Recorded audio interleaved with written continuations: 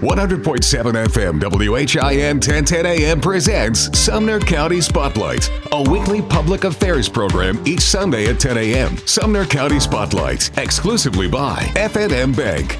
221 Indian Lake Boulevard in Hendersonville. F&M Bank offers personal banking, business banking, and mortgage loans too, right here in Hendersonville. F&M Bank is one of the top independent banks in Tennessee. Member FDIC, Equal Housing Lender. MMLS number 518158. Here's your host for Sumner County Spotlight, Tony Richards. Good morning and welcome to Sumner County Spotlight. I'm your host, Tony Richards, on this Sunday morning and every Sunday morning at 10 a.m. right here on WHIN.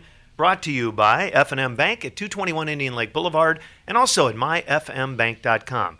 And this morning we're glad to have with us the 45th District Representative, Johnny Garrett, originally from Goodlettsville. Welcome to the program. Oh, glad to be here. Thank you for inviting me. Glad to we're just dealing in another normal Sunday, right? That's right. It's crazy. Well, anything but normal these days. We appreciate you coming in, and we are 6 feet away. So we can say that. We are definitely social distancing, which I think is the new word for 2020. Which didn't exist last week, but That's right. Not much did. So it is a very, very weird time. We don't want to make light of it, but on the other hand, it's just it's uncertain.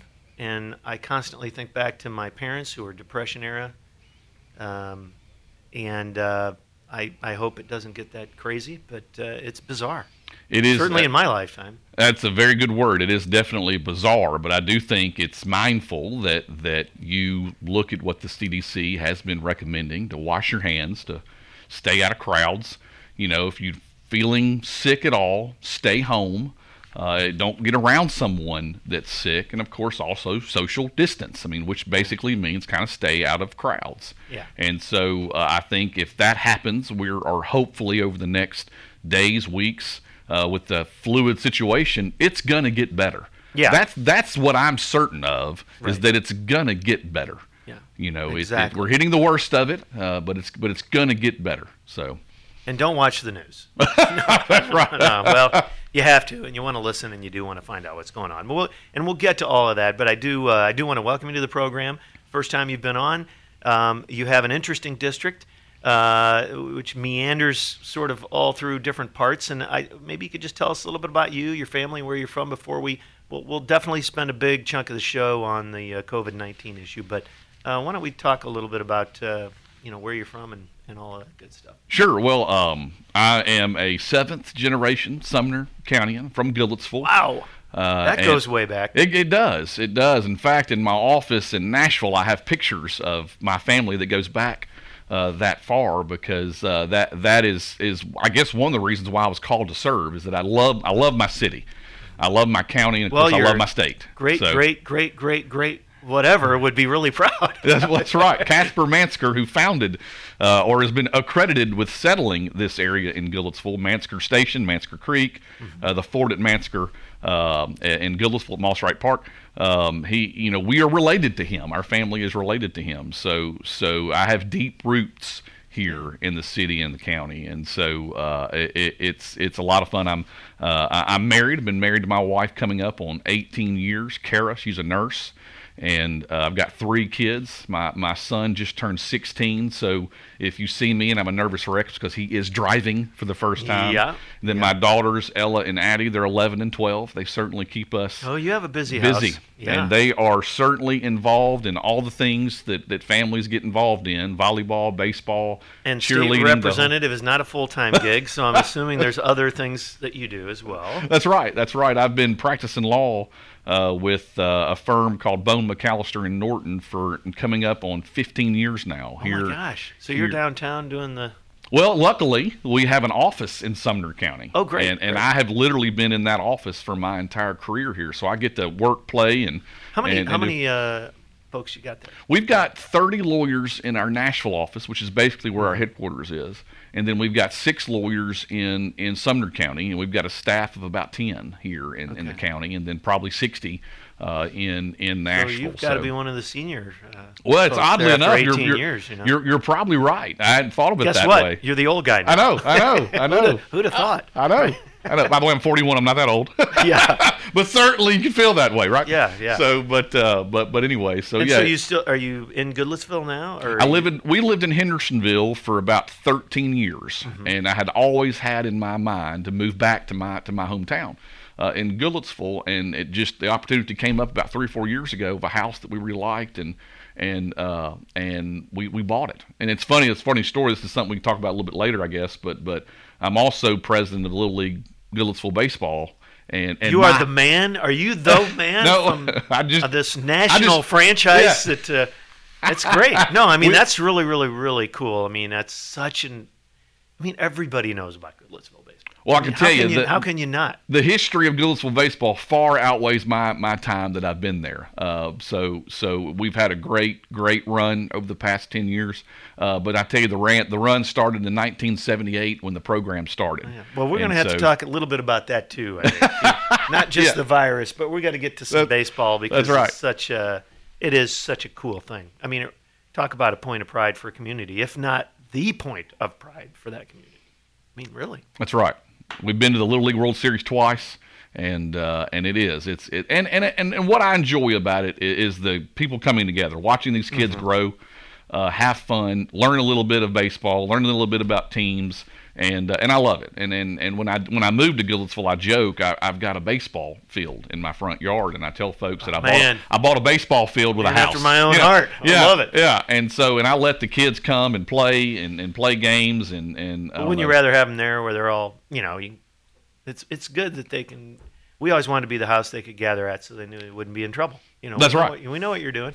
But you can also keep your eye on them. Right. Exactly. Don't do anything too stupid. That's right. A little different maintenance than in your yard than your typical yard. That's right. What are you doing? Working on the mound. You're exactly right. My plate's messed up. I gotta go fix my plate, my own plate. Exactly. It is a little bit different, but I love all the kids. I came home one day from work before we got into session, and I noticed there was a lot more cars in my yard than normal when people typically practice there, and they were having a scrimmage. It was 9 and 10-year-olds having a scrimmage, and I sat out there on my front porch and just watched the scrimmage. I didn't even know who they were. I just watched the scrimmage. Field of Dreams. I love it. That scrimmage Well, great. That's cool that you're like that, though. Yeah. It's, hey, get off my lawn. No, I want them in there. Really do. Exactly. It's great. Okay, so where'd you go to school, and did you go away and then come back to Tennessee? Sure, I went to growing up from. I went to Beach Elementary School and T.W. Hunter Middle School till I was in 8th grade, and then I decided that I kind of wanted a Christian education, and I ended up going to graduating high school from Goodpasture, which is in Madison.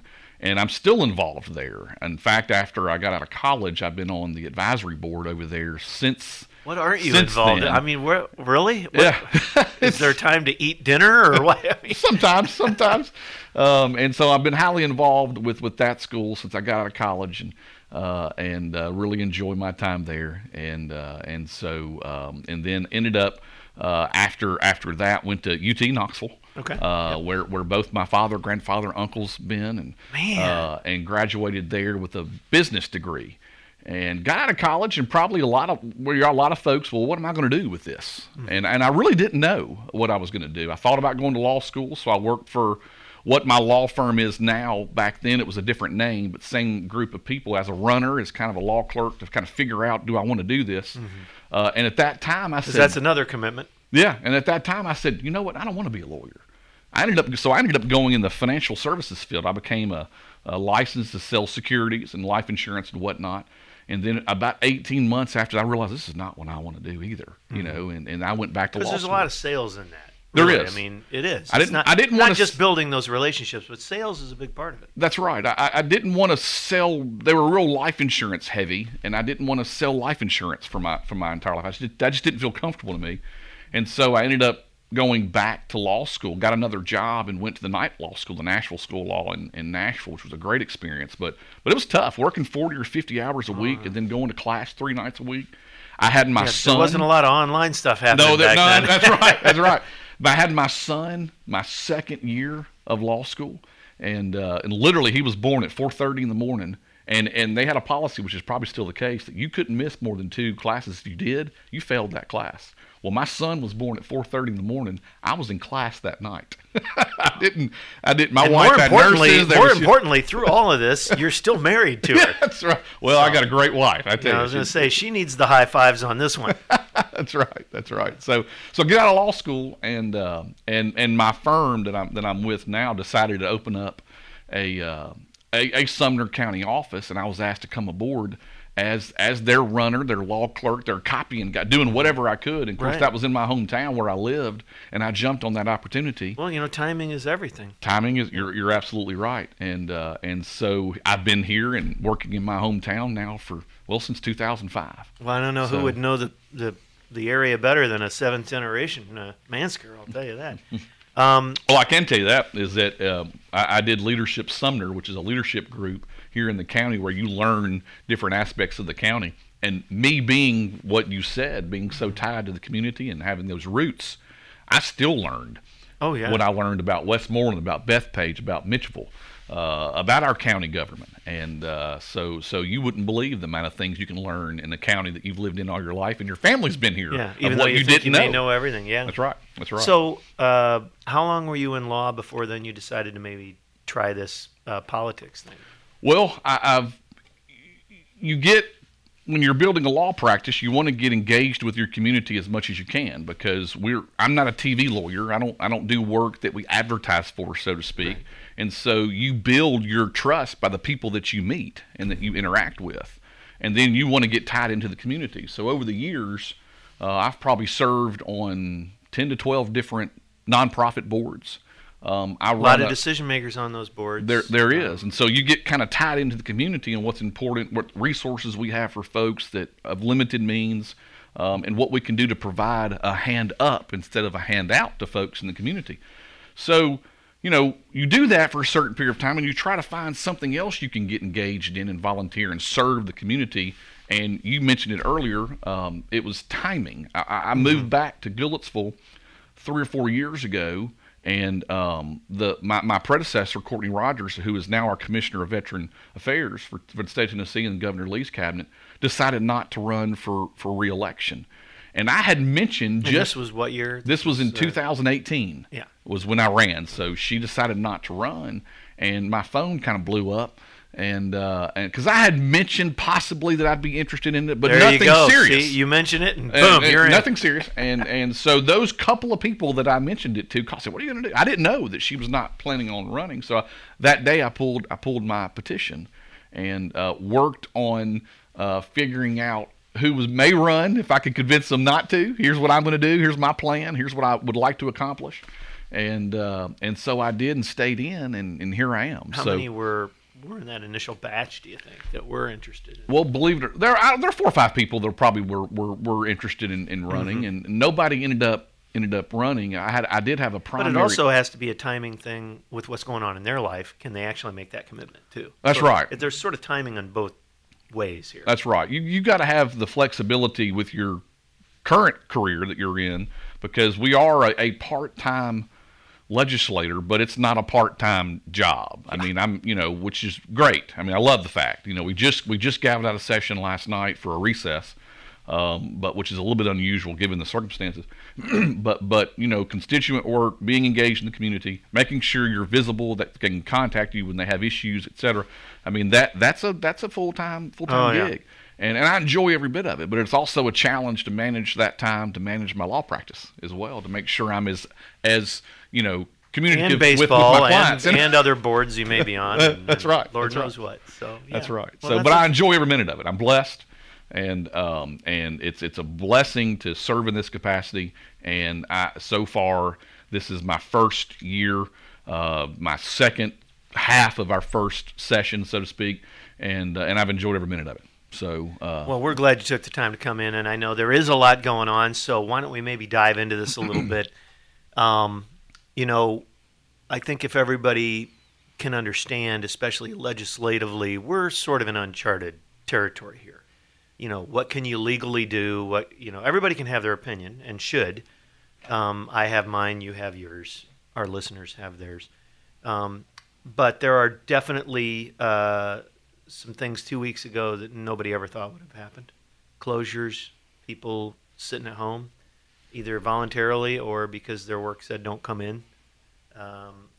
I'm not even sure where to begin to have this discussion. But I guess when this first started happening, what was the response from the state and Governor Lee and your roles? Did you know right away we better get together and figure out what's going on?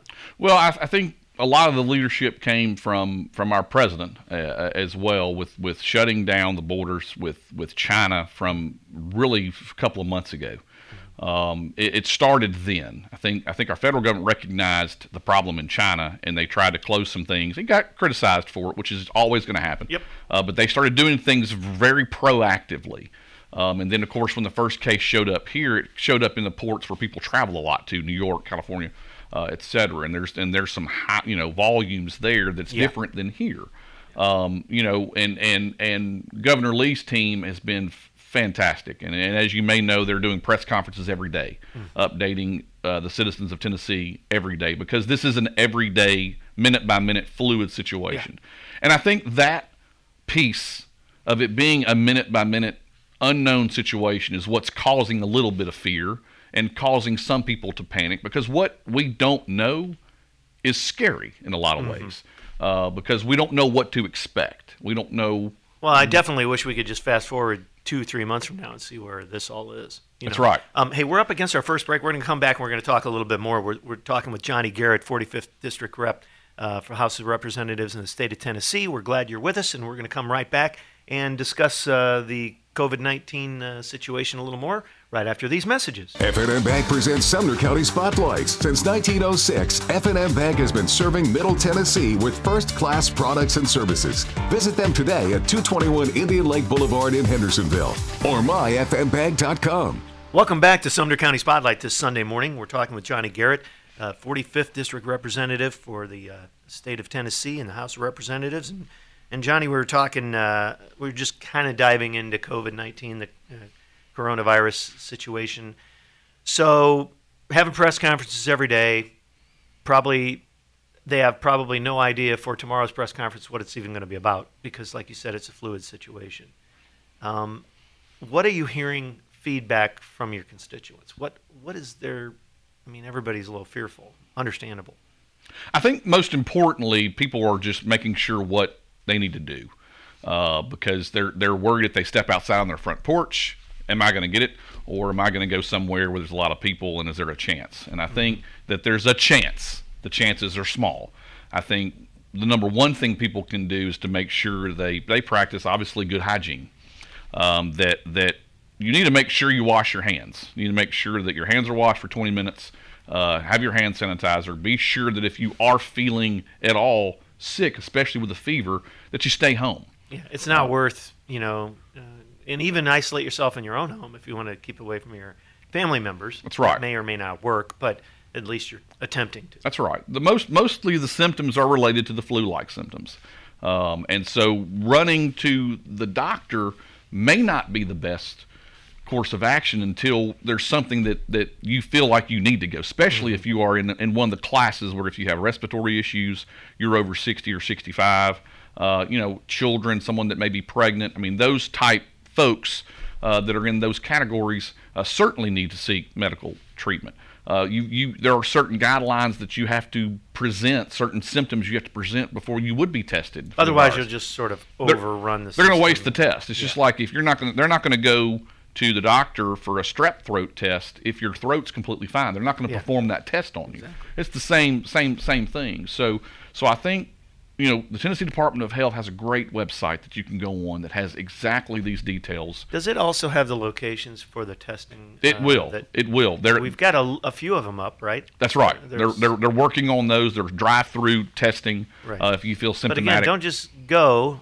because they're there. They're not going to test you if you look like me and you right now. That we're not showing any symptoms. We're not sick. We're not coughing. We don't have a fever.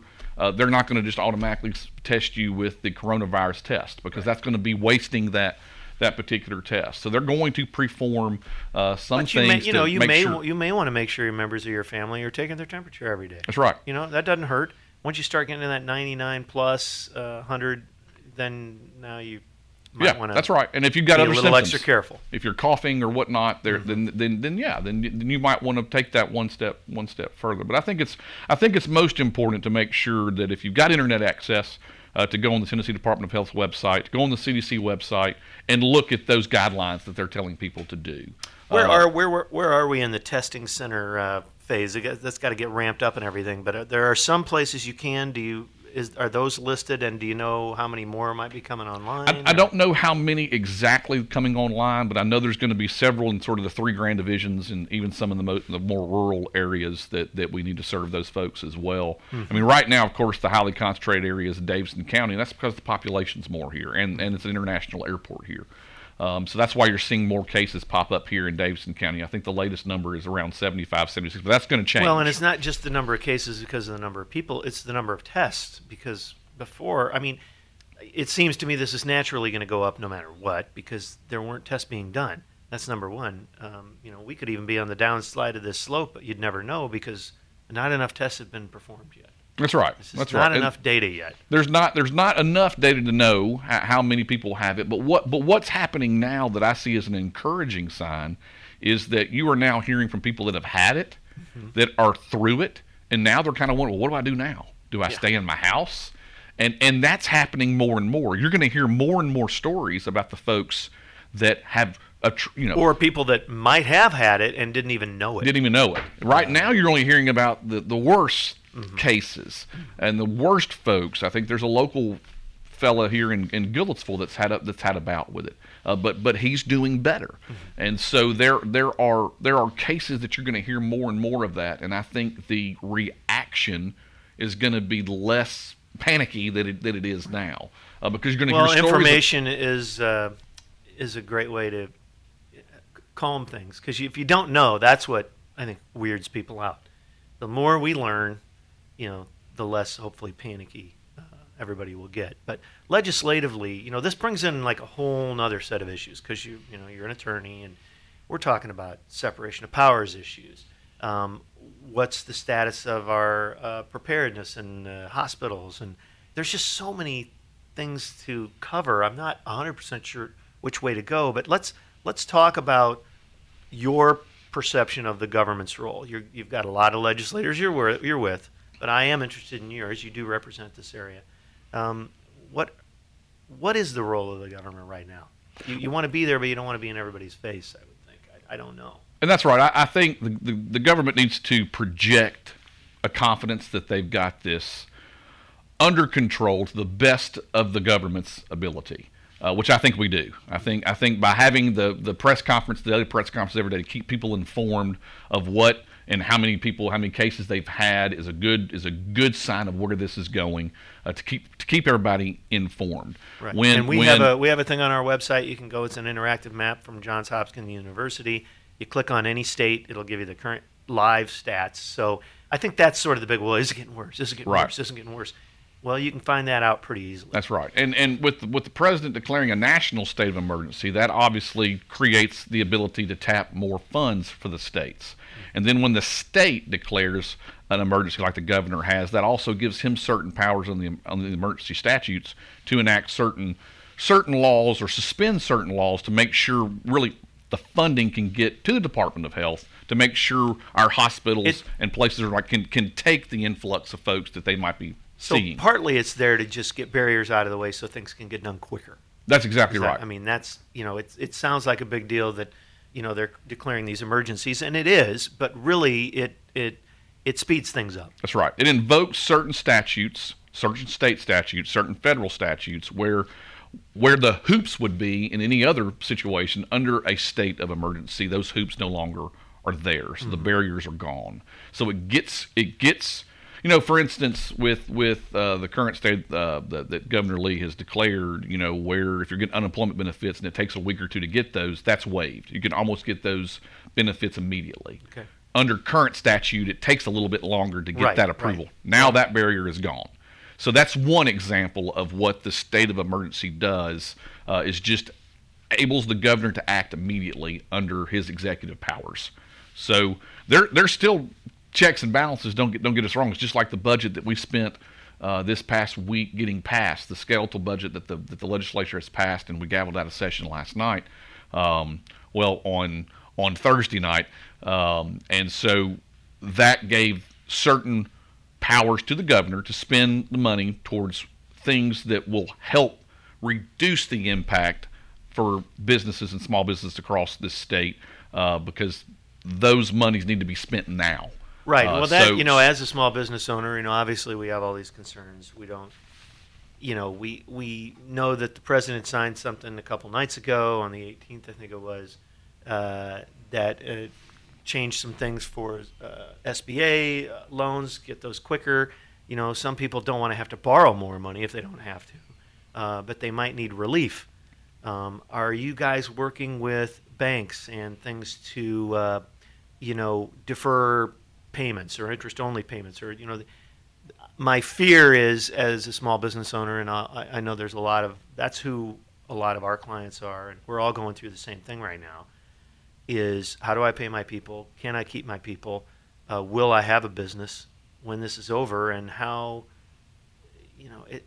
there's just so many unanswered questions. We just don't know. The Small Business Association, the SBA, right now are going to be providing, I don't know if it's going to be interest-free, but I'm pretty sure it's going to be close, because we're almost there, loans that people can almost get almost immediately to get them through this crisis. Gotcha. And that's going to be the federal government's portion. Mm-hmm. And I believe, through the governor's press conference on Friday, there's going to be additional steps the state's taking to make sure we can shore up the business community. And that information is rapidly evolving. Is Tennessee going to, everybody has big venues and things to do, but we are in a very unique state where a large portion, everybody around here, I'm making generalizations, but there's so many musicians, wait staff. There's different things where gatherings are almost the lifeblood of our travel.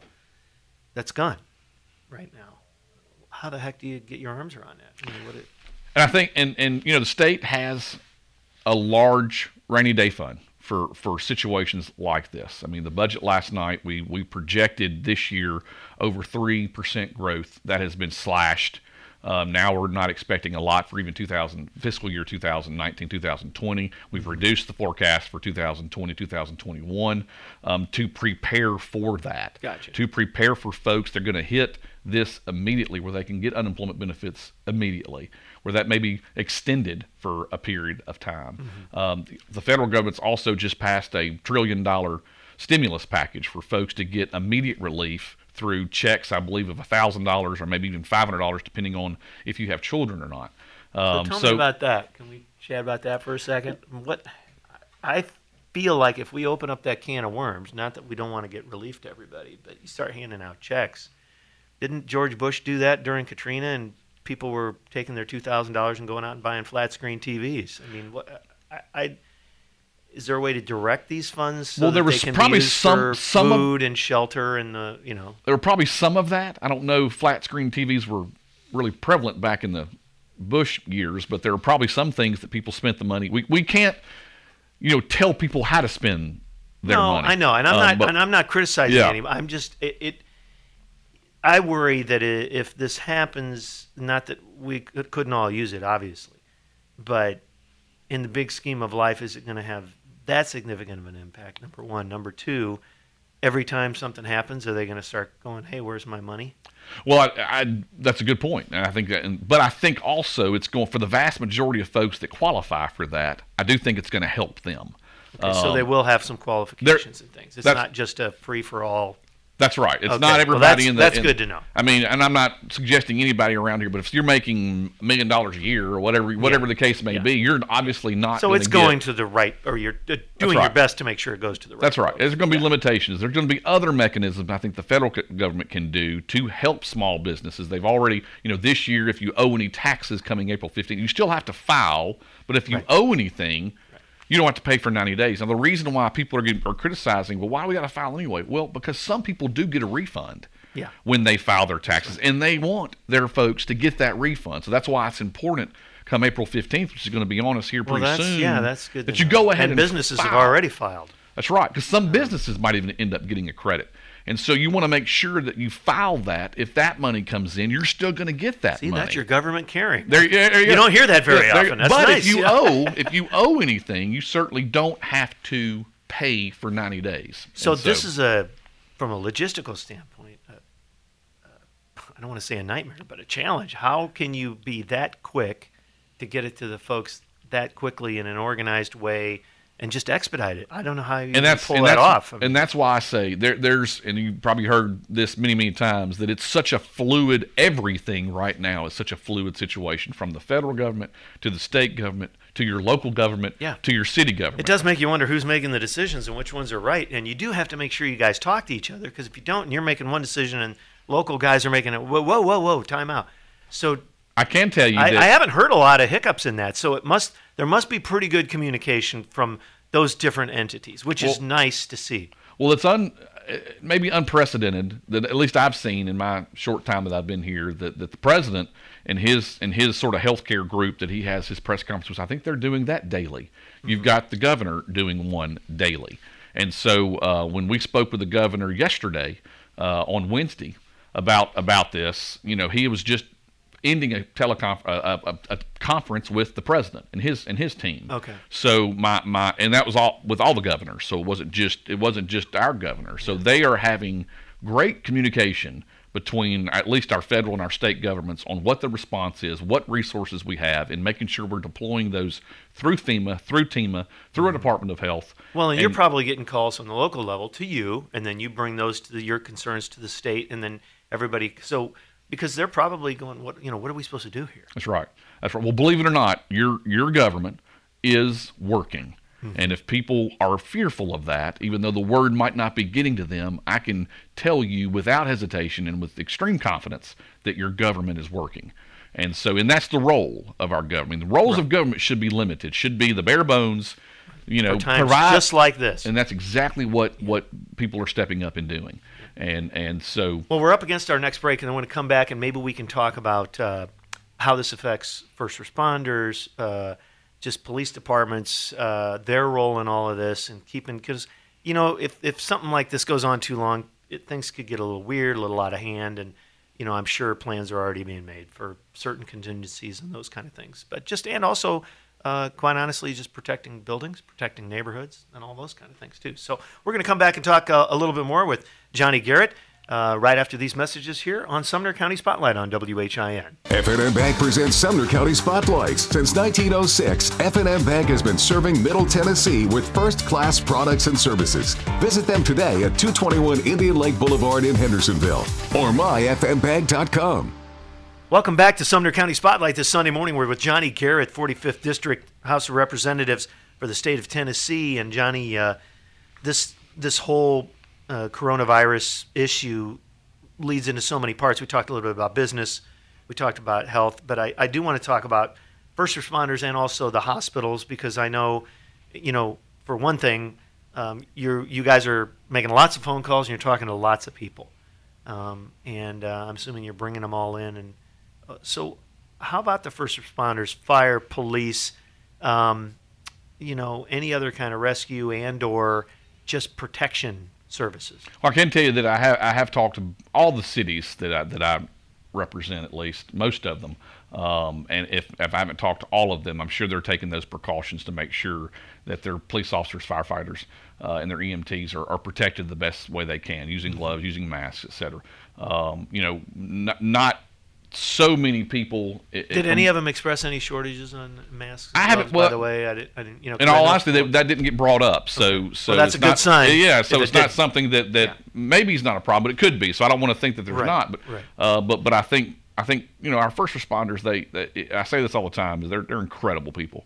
I mean, they go to the danger where most people will run away. Mm-hmm. I mean, and this is exactly the case. But I think what I'm hearing most is people are calling 911 because of certain things they can't do, and it not necessarily invokes a visit by someone. They're just kind of like me and you talking about. They don't know what to do, and they're going to call 911. So I know our cities through our mayors, through our boards, we've got some great leadership locally here in the district. And if you have an emergency, number one, make sure it's an emergency, but they'll be there. I mean, they will definitely be there. Yeah, that's right. They're gonna respond, and also, I mean, our volunteer fire department in Shackle Island and Cottontown. I mean, they're probably around the clock right now, making sure that they're servicing those folks that need a call, that they need maybe someone to talk to, right, because they don't know what they've got, and they can talk to them over the phone or come to them. Well, I think people inherently want to do the right thing to protect themselves and their neighbor. So, in a way, it may be a little burdensome, but you'd rather have them ask, right? Wouldn't you? What I can tell you is that our emergency service folks are doing their job. I mean, they're not to a point, and I don't think they're going to ever be, to where they're not going to provide the service that they're dedicated to doing because of a pandemic. They are going to service their citizens that they can, and that's the word that I've been told. So I'm highly confident in our emergency service folks, both in Sumner County, in Goodlettsville, White House, Cottontown, Hendersonville. They are doing a fantastic job. Okay, well, let's talk about the medical care facilities, hospitals, and things like that. Is Governor Lee been meeting with the principals in some of these places? Have you've chatted with any of the ones in your area? Are they prepared? Are they in need of anything? How is that all? I think from all the information that I've been able to see, they're prepared, but they're also preparing for an unknown. You know, I don't think people are making a run on the emergency room. We have people that go to the emergency room right now outside of the pandemic that go for their checkup. Yeah. And that's not, what an emergency room is designed to do. But that's the first interaction they might have with our healthcare industry. Our healthcare industry, right now, the more fear is that you hear across the nation how many beds that we have, and beds, ventilators, and masks. Yeah, that's right. And so, a ventilator, this virus starts in the respiratory system. And so you kind of get to this exponential way. Well, everyone that gets it is going to need a respirator. And that's not necessarily the case. Everybody's different. This is going to, if you do end up with this virus, it's going to be different for you than it may be different for someone you've heard about. Right. And so it's not necessarily there's a shortage on all these devices that our hospitals need to treat you. I'm not hearing that. Right. Well, I did hear that I think GM and Ford were retooling some places so they can make these things.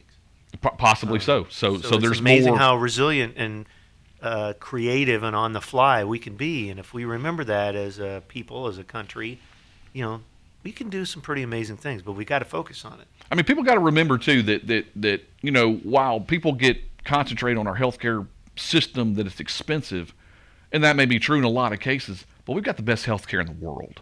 I mean, there's no doubt about that. There's no doubt that in the United States, in Tennessee, that we've got the best healthcare system in the world, best doctors in the world. We had a briefing last week on the House floor from a panel of 4 doctors that were very, very they impressed me.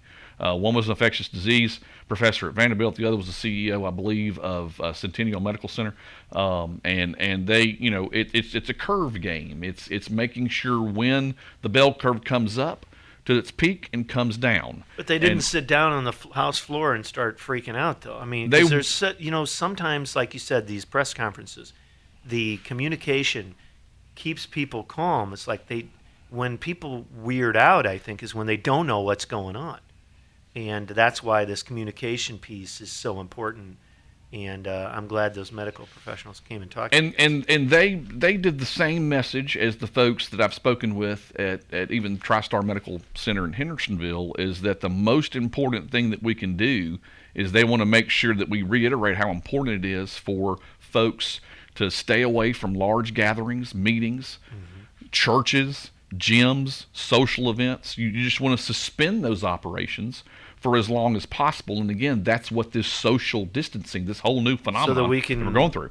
Flatten this curve. That's right. I mean, according to them and according to the health professionals right now, that is our only tool right now to reduce the spread of the virus, is to make sure you stay out of those places that are large crowds, because it's so easily transferable. So that message that I'm reading from is from one of the CEOs of the local hospitals, is that's what they're trying to get that word out as much as possible. Well, and let's be honest, there are a lot more challenging things in life than staying away from each other for a little while. We're not talking about forever here.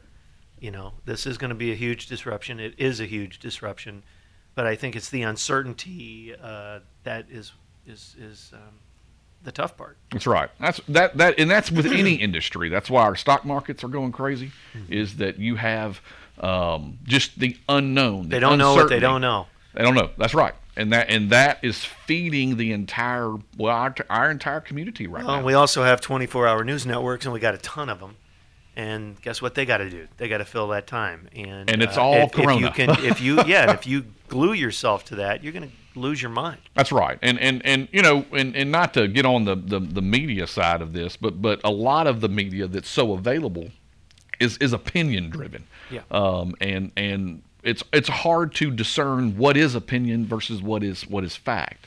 And that's why I say it's best to go to, if you have the ability, to go to the CDC website and go to the Department of Health's website, because those are facts that are given from experts on what this is doing. It's showing trends. It's telling you what's happening here and abroad. And there's no, for lack of a better word, profit in that to make sure you stay tuned.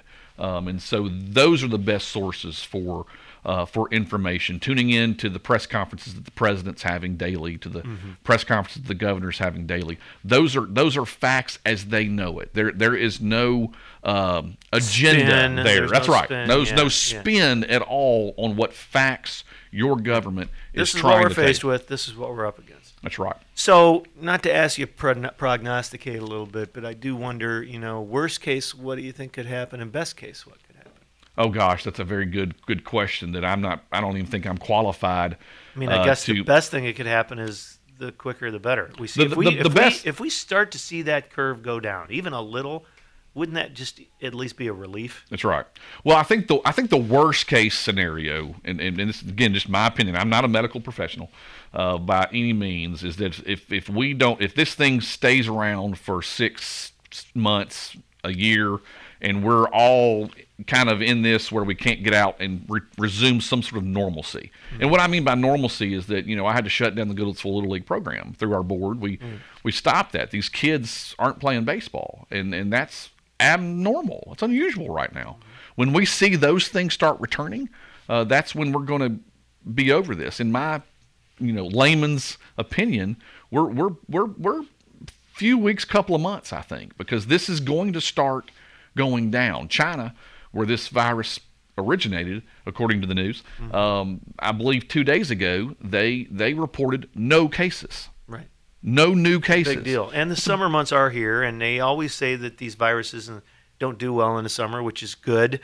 That, they don't know that this could be affected, may not affect it at all. But you know what? It's a shot. What I'm confident in. It is getting warmer, thank goodness. Yeah. Timing, I can't tell you about, but what I'm confident in is that there's going to be an end of this. We're going to get through it. Well, what will be left is my question, business-wise. And, we've got all this growth and everything that was going on, and it was hotter than it's ever been.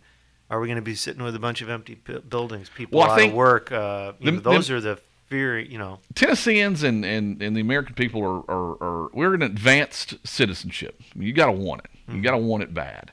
Sometimes we have to be reminded of that.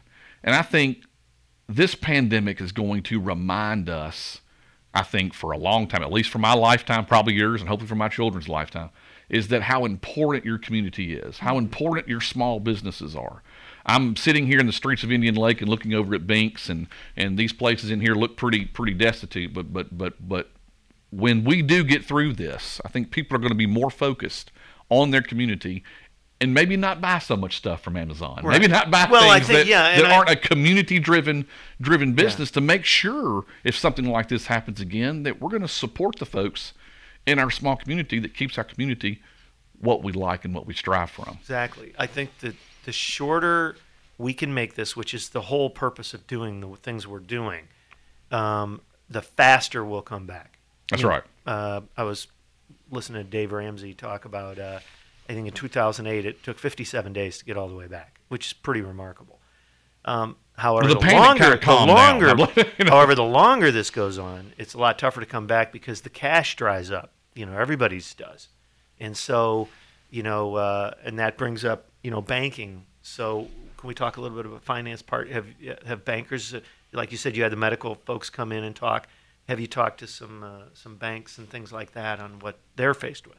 I haven't talked to. I mean, I've got several clients that are bankers, and of course they're Their phones worried. are ringing off the hook right now. I already know that. I bet they are. I mean, people, are worried about credit. They're worried about, how they're going to make payroll, how they're going to, and whatnot. And usually your first call, if it's not to your lawyer, is usually to your banker. Yeah. It's the first thing I tell folks. And It's so funny you say that, because yesterday I was on the phone. I had 4 calls. First one was banker. No, first one was attorney, and the last 3 were bankers. And that was very common. And they, I hated to even sort of call them, because I knew that as a small business owner, they were getting blown up. And sure enough, well, you're not the first one to call and ask that question. We're still figuring it out. We're going to, it's in their interest to work with you, because they don't want to end up with, shoe stores and clothing stores and ice cream stores when they're a bank. That's right. Well, I carry a lot of legislation for our Tennessee Bankers Associations because of my history. Bank of Goodlettsville. Oh, good. Then you know a little bit about this. We didn't get involved in how, my family's involvement with the Bank of Goodlettsville and Colin Garrett Funeral Homes and whatnot in Goodlettsville. That's where our family's business is. So I've been around the banking industry for a long, long time.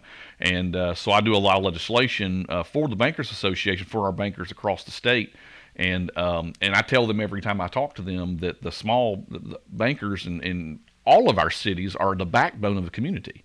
There's just no doubt about it. I couldn't agree more. There's no doubt about it. And they're all what they did tell me, and you've probably heard this too, since you've worked with the banking association a lot, is don't go AWOL on them. When I even get a hint of trouble, I'll call them ahead of time and say, look, and they want to hear from you. What they don't want is they're trying to reach out to you, and you are nowhere to be found.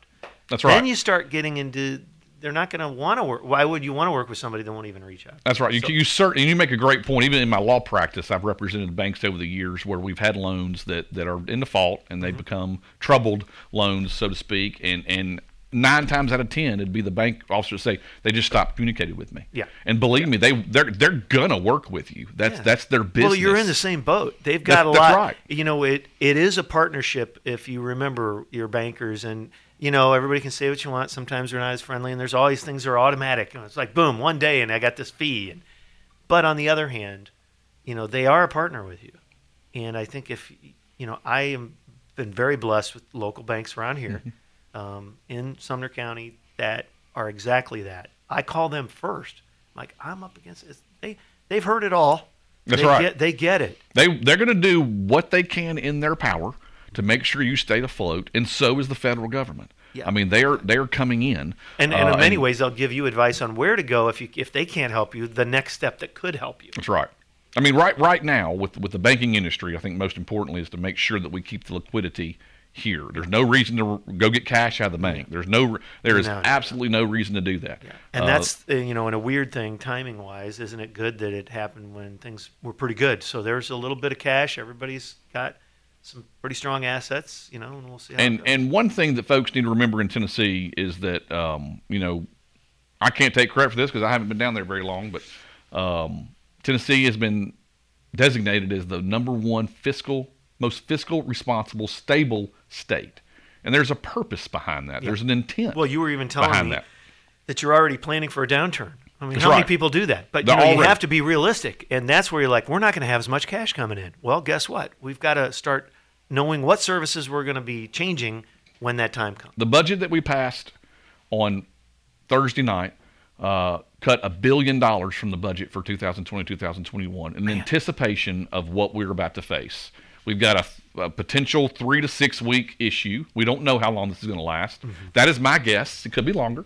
Yeah. But it's going to have an impact well beyond whenever this stops economically. Because the bills aren't going away. They may get delayed, but you're still going to have to pay them. That's right. That's right. But you can pay them when you can. So, my last thing, we'll get to our last break here in a second, but is, the banks are here to help you.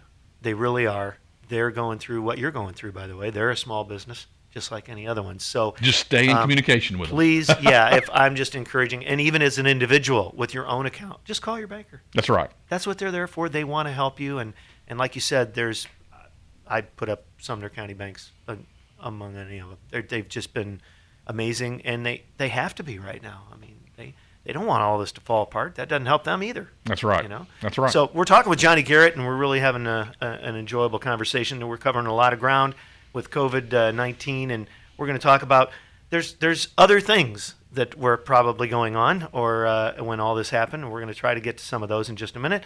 And we're going to come back with more Sumner County Spotlight after these messages here on WHIN, brought to you by F&M Bank. F&M Bank presents Sumner County Spotlights. Since 1906, F&M Bank has been serving Middle Tennessee with first-class products and services. Visit them today at 221 Indian Lake Boulevard in Hendersonville or myfmbank.com. Welcome back to our last segment here on Sumner County Spotlight this morning. We're talking with Johnny Garrett, 45th District Representative, State of Tennessee, and also a Goodlettsville resident, attorney, baseball program guy, and a lot of other things. We appreciate the time this morning. And it's been my pleasure. Number one, before we just get off the coronavirus thing, people contacting people from the state and their representatives, how do they do that? Well, they can email me. It's my email is rep.johnny.garrett at capital.tn.gov. That's a lot of dots. That's an odd email, but that's what that is. Or you can Google him, and I'm sure it'll pop right up there. You have a dedicated page on the state site of it. Yes, we do, and also, of course, if you Google me and you're locally, you'll get to my law office. It's jgarrett@bonelaw.com is my email through there. I hope as a member of this community and also a state representative that I'm as accessible as I possibly can be. But I do read my emails. I may not be able to reply to them because we get a whole bunch. But I do read them and respond as much as I possibly can. So we want to be as accessible as possible for this. So and we it's can not be like a you're resource. invisible. You might be spending a little more time in downtown Nashville lately, but you are around.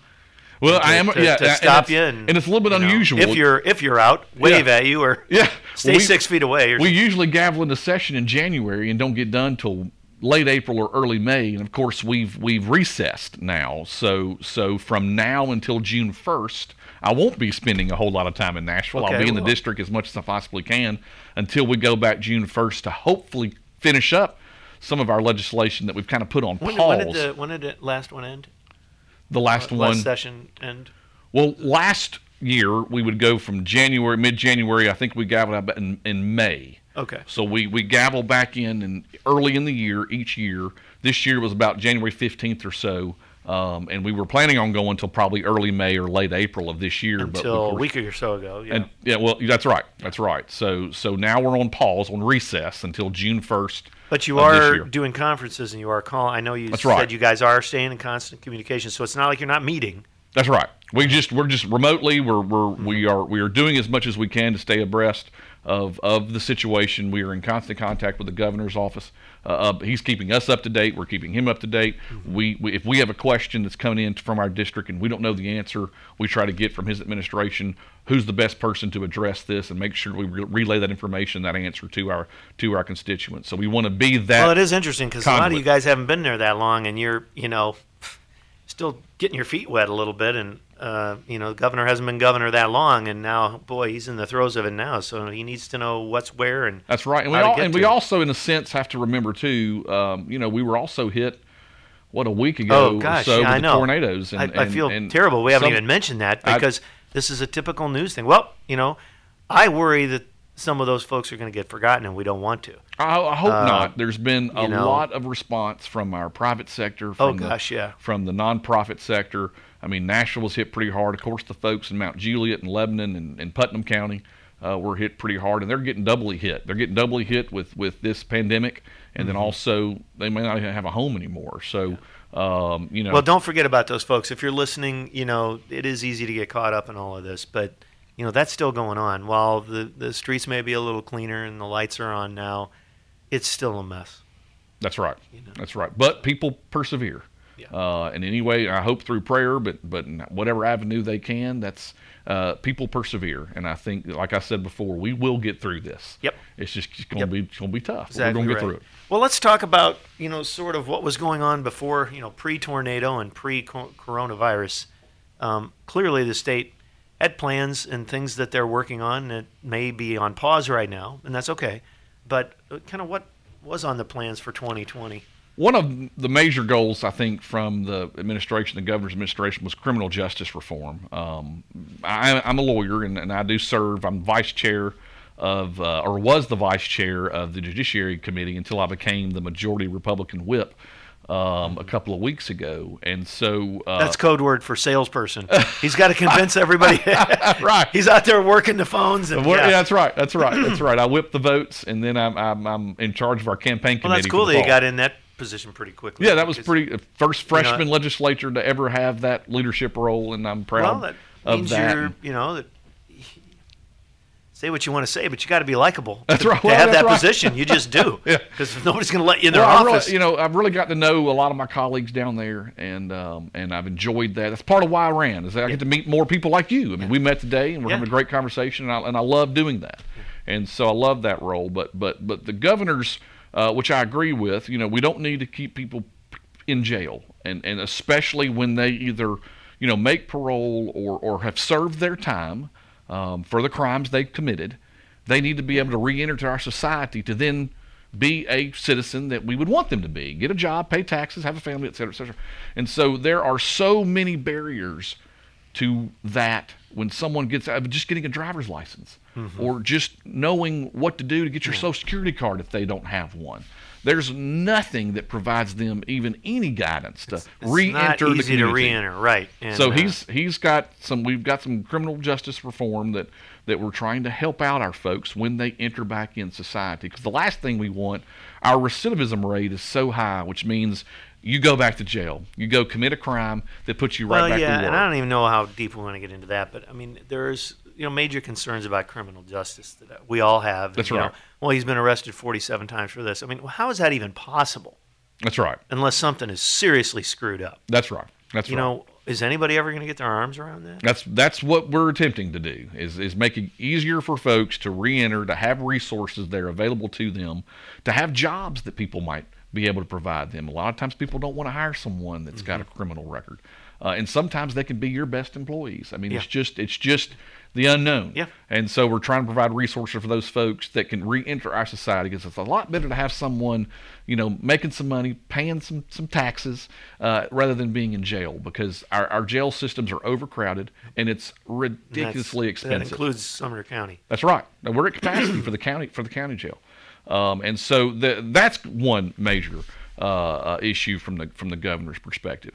And so there's many out there that I think will hopefully return in June 1 and be able to tackle and be able to just make Tennesseans' lives a little bit better. Right. Well, even when you do come back to session, there's going to be a little unwinding of all of this as well. I mean, I'm sure that's going to chew up some of your time because we don't know. Hopefully, by that time, we'll have an idea. When we talk about where this is going to go, maybe we'll be able to say that by then, in a month's time. That's what I've told my folks over, Goodlettsville baseball. We are suspended, I think, until March 30th, and I said we're going to get back about the 25th, 26th, which is, coming up a few days, and we'll figure out where we are. Yeah. Do we want to get together yet, or do we want to push it back a couple more weeks? And I think that I'd rather do it that way than I do see people making decisions for July, August, September already. I'm like, well, that might be a little.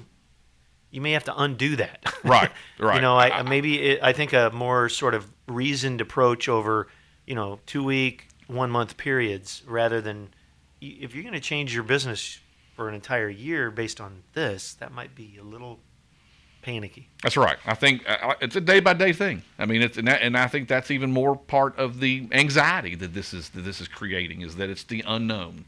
And I think once we breathe in a little bit and calm, when the calmer waters approach, we're going to have an idea where this is going to take us. And I think we're going to see that quicker than people probably anticipate. I hope so too. Maybe it'll be quicker because of what steps we're taking. That's right. So one more time before we bail out here, I wanted to kind of go over if somebody wants to, let's just talk about testing centers one more time, because there are more that are going to open. There are some open now. Where do they go to find that out? And remember, please don't get tested unless you have symptoms of the coronavirus. That's right. Which include respiratory, tightness, chest, and headache, and fever, obviously, is one of the big ones. That's right. I think that if you go to www.tn.gov/health, that's our health department, the Tennessee Department of Health's website. They're going to have the list of locations on there, I'm sure. They're going to have there's more information on that page than you would ever want to know about the coronavirus and COVID-19. And I think I did glance at that a day or two ago, and there were a bunch of places already. I mean, so there's no lack of places. It's just which one is convenient for you. And again, don't do a test if you feel fine. Right. And regarding your question about the testings here from the website, there's already a list that's on this website. There's about 15 counties already. Sumner County is one of them that's going to have these stations where you can get tested, and they're going to be added daily. Yeah. So they are adding more and more places where you can be assessed in these assessment sites across the state. So, Blount, Carter, Claiborne, Davidson, Greene, Hamilton, Hawkins, Maury, Montgomery, Roane, Shelby, Sullivan, Sumner, Unicoi, Union, Washington, Williamson, and Wilson already have places that are utilizing the testing. So, and again, more sites are going to be added daily. Mm-hmm. And so, if you go to that website, the potential good news we heard last night or yesterday, I should say Thursday, from the president was that some of these existing drugs used for malaria and other things may actually have a little impact on this. So we'll see. But like you said, this will pass, and good things will come out of it. That's probably really hard to see right now. But I want to thank you for taking the time to come in. We talked about maybe doing it on the phone. Wasn't sure. I want to make sure you're comfortable. Oh no, I'm here. It's an honor to be here. It's an honor and privilege to serve the 45th District in the House, and I love it. I say to folks every day that when I walk into that chamber, I've got about 60 to 65,000 people on my shoulders. It's an honor to do that. It's an incredible How feeling. Can you not feel patriotic doing that? I mean, that's when I couldn't do it anymore if I didn't. Yeah. If you don't feel like you don't get butterflies in your stomach, you don't have that feeling of just a fantastic feeling walking in there, you need to do something else. Yeah. And I'm hopefully nowhere near. Yeah. Well, you did say maybe we should end the program with the thing you were saying at the beginning, and that you don't know a lot of things, but you do know your government is working for you right now. That's right. And that does give people some comfort. I mean, all of us interact with our government, and of course it's my position. We want that interaction to be as limited as possible.